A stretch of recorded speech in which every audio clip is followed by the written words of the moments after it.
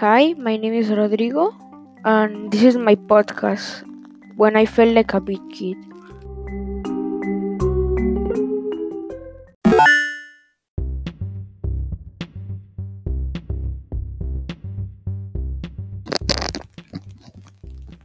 So, the first time that I felt like a big kid was when I achieved one of my goals. So, since second grade, since I knew about the PYP exhibition, it was a milestone for me.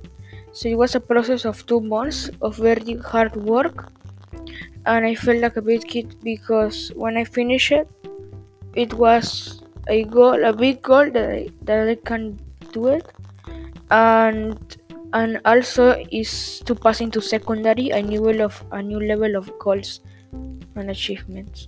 That's that's when I felt like a big kid.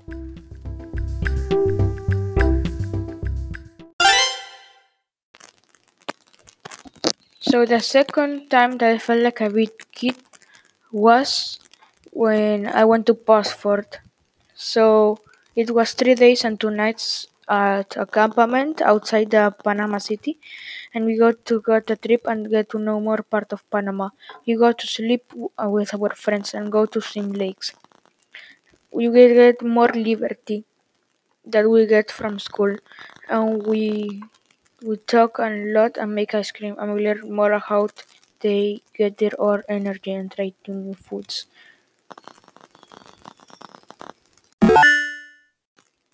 So the last time that I felt like a big kid in this whole school year was when I can do more things like cooking in quarantine.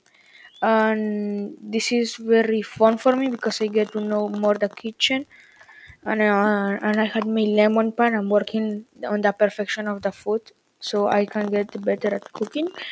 And it's also a life teaching because you can cook for the whole life. For example, if my mom is sick, I can do her food, and a friend in secondary doesn't even learn how to toast a bread.